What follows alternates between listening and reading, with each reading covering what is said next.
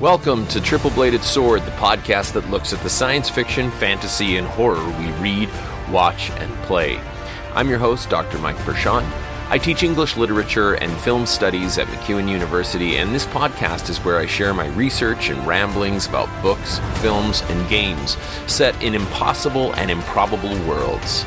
This episode is part of a series called Office Hours, devoted to the sort of meandering, reflective, and fun conversations I have with students who drop by my office to say hello. This week, I'm responding to a post I saw on Reddit about the Alien role-playing game from Sweden's magnificent role-playing game company, Fria Ligan, or Free League. The gist of the post was this: the Alien role-playing game. So this is a role-playing game based on the Alien franchise of movies. Alien, Aliens, Alien 3, Alien Resurrection, Prometheus, and Alien Covenant.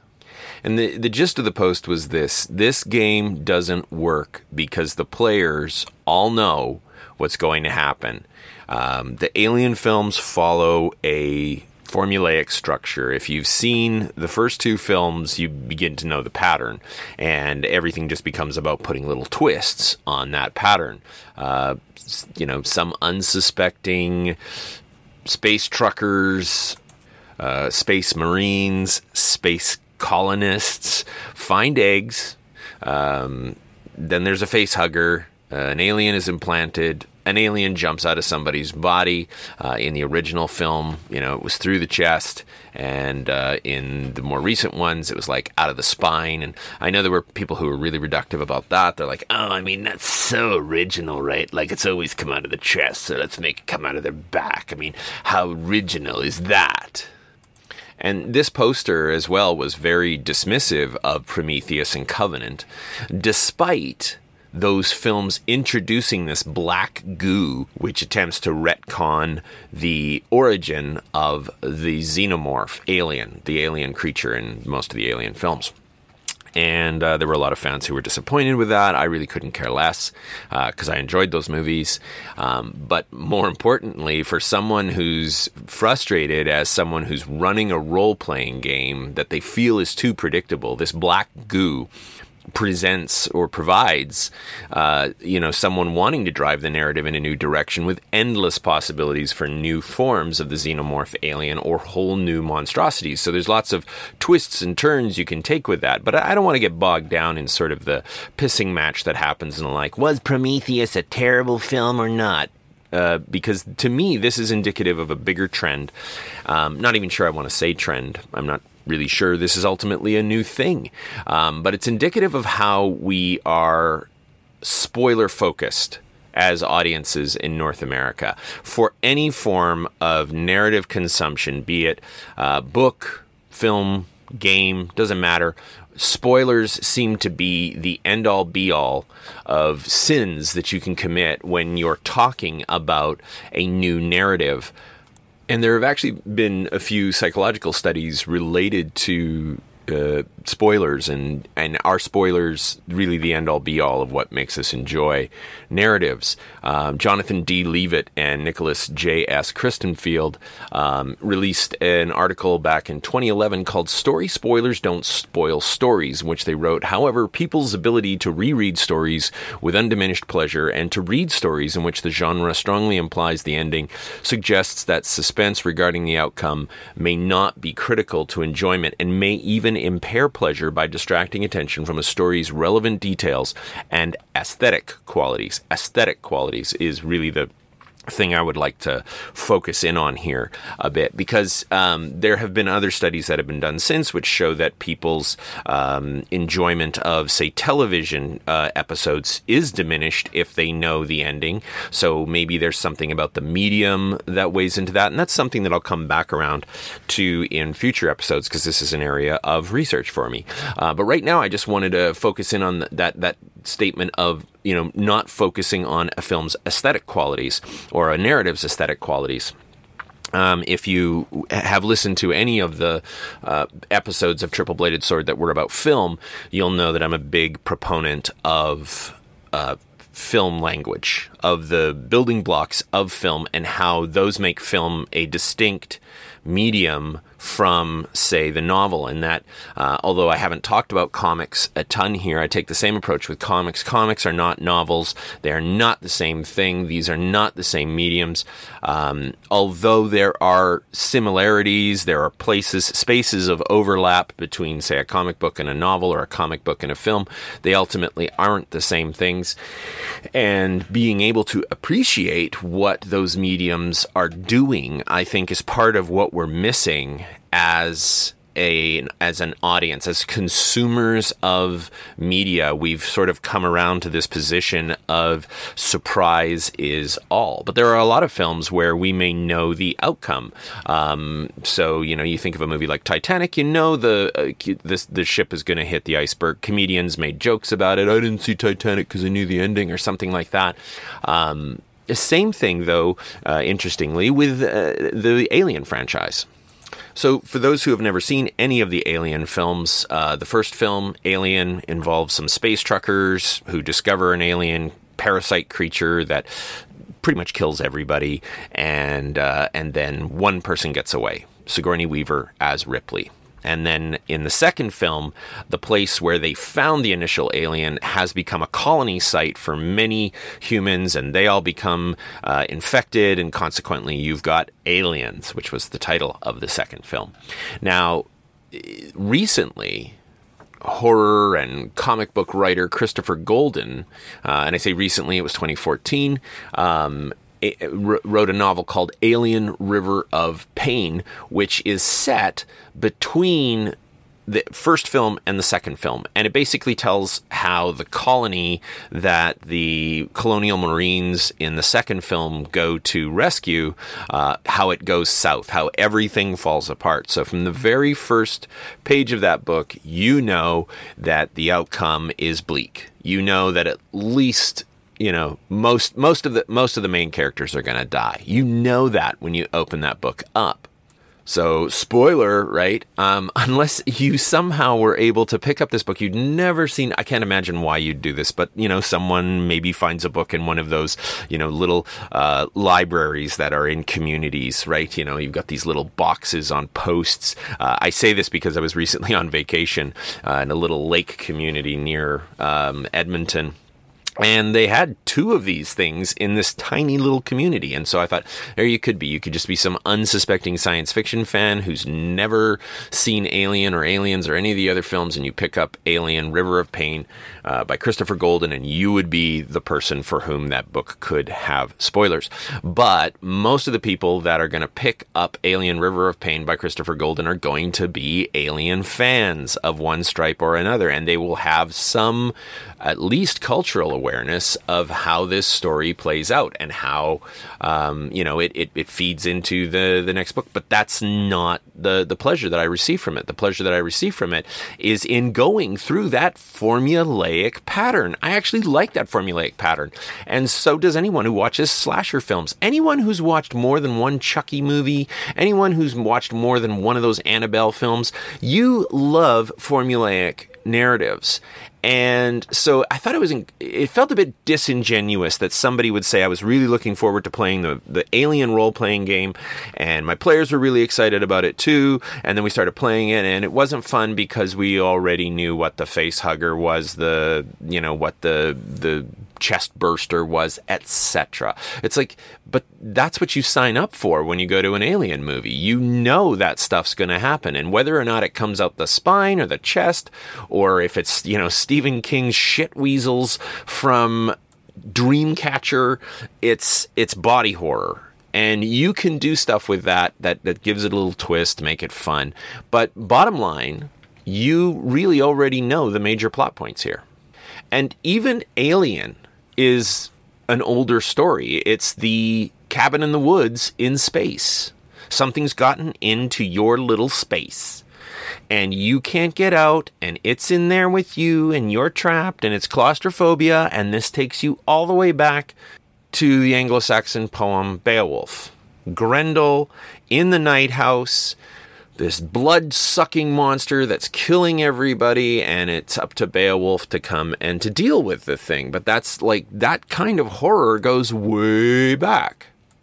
So the riff that Alien was on that was that they moved it into space, and they got H.R. Giger to design one of the coolest looking monsters in the history of monsters.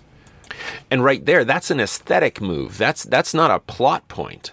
That's what Leavitt and Christenfield are talking about when they're talking about, us being able to, look at a story's relevant details and its aesthetic qualities. Somebody was telling me recently that they didn't think that the original Alien film held up because that jump scare with Dallas, the captain of the ship, in this one little tiny corridor where the alien jumps out, it looks like it's going to hug him. Well, part of that is because that particular moment was made into a GIF, and that was made into a meme.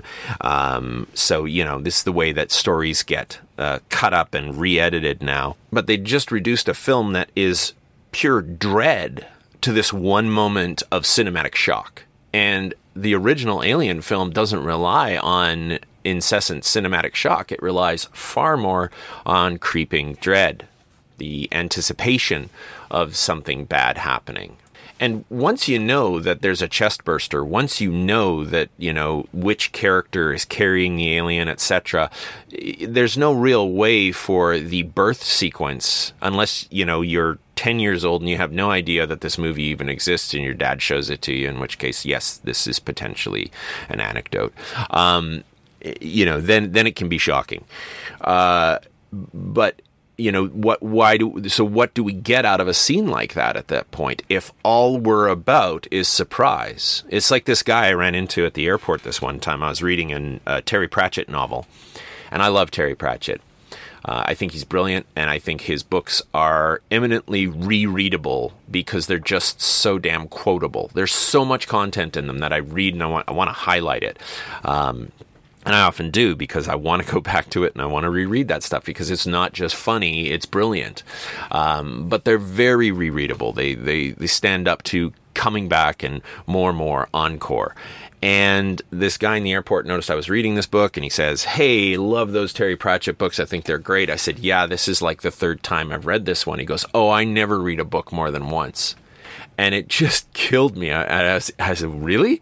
He said, "Yeah, there's just too many new ones. There's so much new stuff to read." And I thought, yeah, okay. But, is that all we're about, is just the new? And most of the time, the new is just a rehash of the old. And I'd rather go with quality rehash or me rehashing it than try something new and be disappointed, because that's the thing, is that ultimately the spoiler world, the surprise world can disappoint so easily, whereas the approach of reading for relevant details and aesthetic qualities, aesthetic pleasure, the crafting of wording in a novel, the way in which the author constructs the narrative. That was one of the things I thought was great about Christopher Golden's Alien River of Pain, is that he drove the narrative like a classic disaster movie. You get the setup where it's like, here are all the characters, and here are the villains that you hope are going to die horribly, and they do. And these are but you don't know how they're going to die, right? Like, that's part of the pleasure there, is like in a disaster movie, people are going to die. And I know that that's very strange. Some of you are probably going, "There's no pleasure in watching people die." Oh, shut up. If you watch disaster movies or horror movies, you're taking pleasure in watching people die. I'm sorry. That's just the truth. You need to get over it. And that's true of any movie that involves like massive chaos, right? Like if we go to one of those apocalyptic movies where the world dies, and we complain about the fact that they didn't give us close-up views of everybody, every individual, who millions perished, and it was all done in spectacle. Yes, it was. And you were complicit in it because you bought a ticket for that movie, and there's no way you didn't know before you walked into that theater. I'm sorry. There's no spoiler alert that prevents you from knowing that a movie like 2012 is going to be that sort of film, that The Day After Tomorrow is going to be that sort of film, the spectacle, as Susan Sontag called it, the imagination of disaster. But when we're enjoying it for those aesthetic qualities, it's not a spoiler thing. It's like, if somebody was to have told me which characters died in advance, I don't think it would have. In fact, I know this for a fact. I did this little sort of experiment for, I guess, adaptation theory, because that's another area of huge interest for me. And I'm gonna post more about this with the Alien franchise in an upcoming post. But I not only read Christopher Golden's Alien River of Pain with my eyes as a prose novel, but there is also an audio adaptation of it. It's like a radio play with a full cast and sound effects and music, and it's much shorter, so I could just listen to that, and then I could read the narrative, and I could do this comparative work. And I got through the plot, the story of Alien River of Pain this last weekend as audio drama. And then I read the rest of the story last night while I was falling asleep.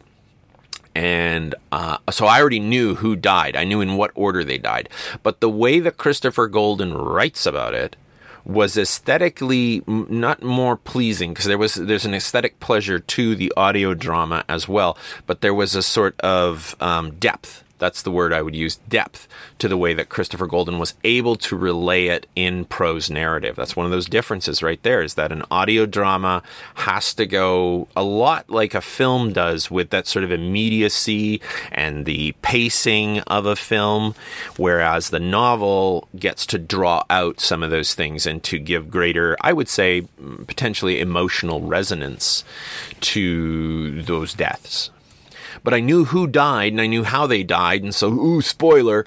But it didn't reduce my enjoyment thereof. Now, there have been some people who have come back at this idea of saying, like, well, knowing where the story goes does spoil it for me, because I have this emotional investment in this narrative, and this is something that Leavitt and Christenfield didn't consider. But I would push back on that and say, no, I think this is still about a society that is more interested in plot than it is in narrative. Plot versus narrative. And narratology, plot is what happens. And narrative is how we relay that information to our audience in whatever form it may be. And so, you know, you can have the same story told over and over and over again, and it can be relatively mundane for the longest time, and then somebody comes along and they do it in a way that is so great that it captures a whole new generation of people for that story. So Little Women has been adapted over and over and over again. You can go and check out the episode that I did on Little Women, but Greta Gerwig's 2019 take on Little Women was emotionally resonant for me in a way that other versions aren't. And what I find fascinating about like those sorts of stories that I love, like a Jane Austen novel, I love Emma, and I'll watch every new version of Emma because I want to see how they handle certain characters. And for me, it's always about who plays Miss Bates. I love to see how they interpret that character in versions of Emma. I'm also always interested, of course, in those primary characters. But I mean, there's nothing that's going to surprise or shock me about this. I know what happens. I'd say the same is true for any superhero origin story. And people say, well, why do we need to see this again? Because each director wants to take their aesthetic shot at interpreting that iconic moment. And I tried reading some of the early Alien novels, the ones that were more or less out of the Dark Horse comics narratives about aliens, and they just weren't very good.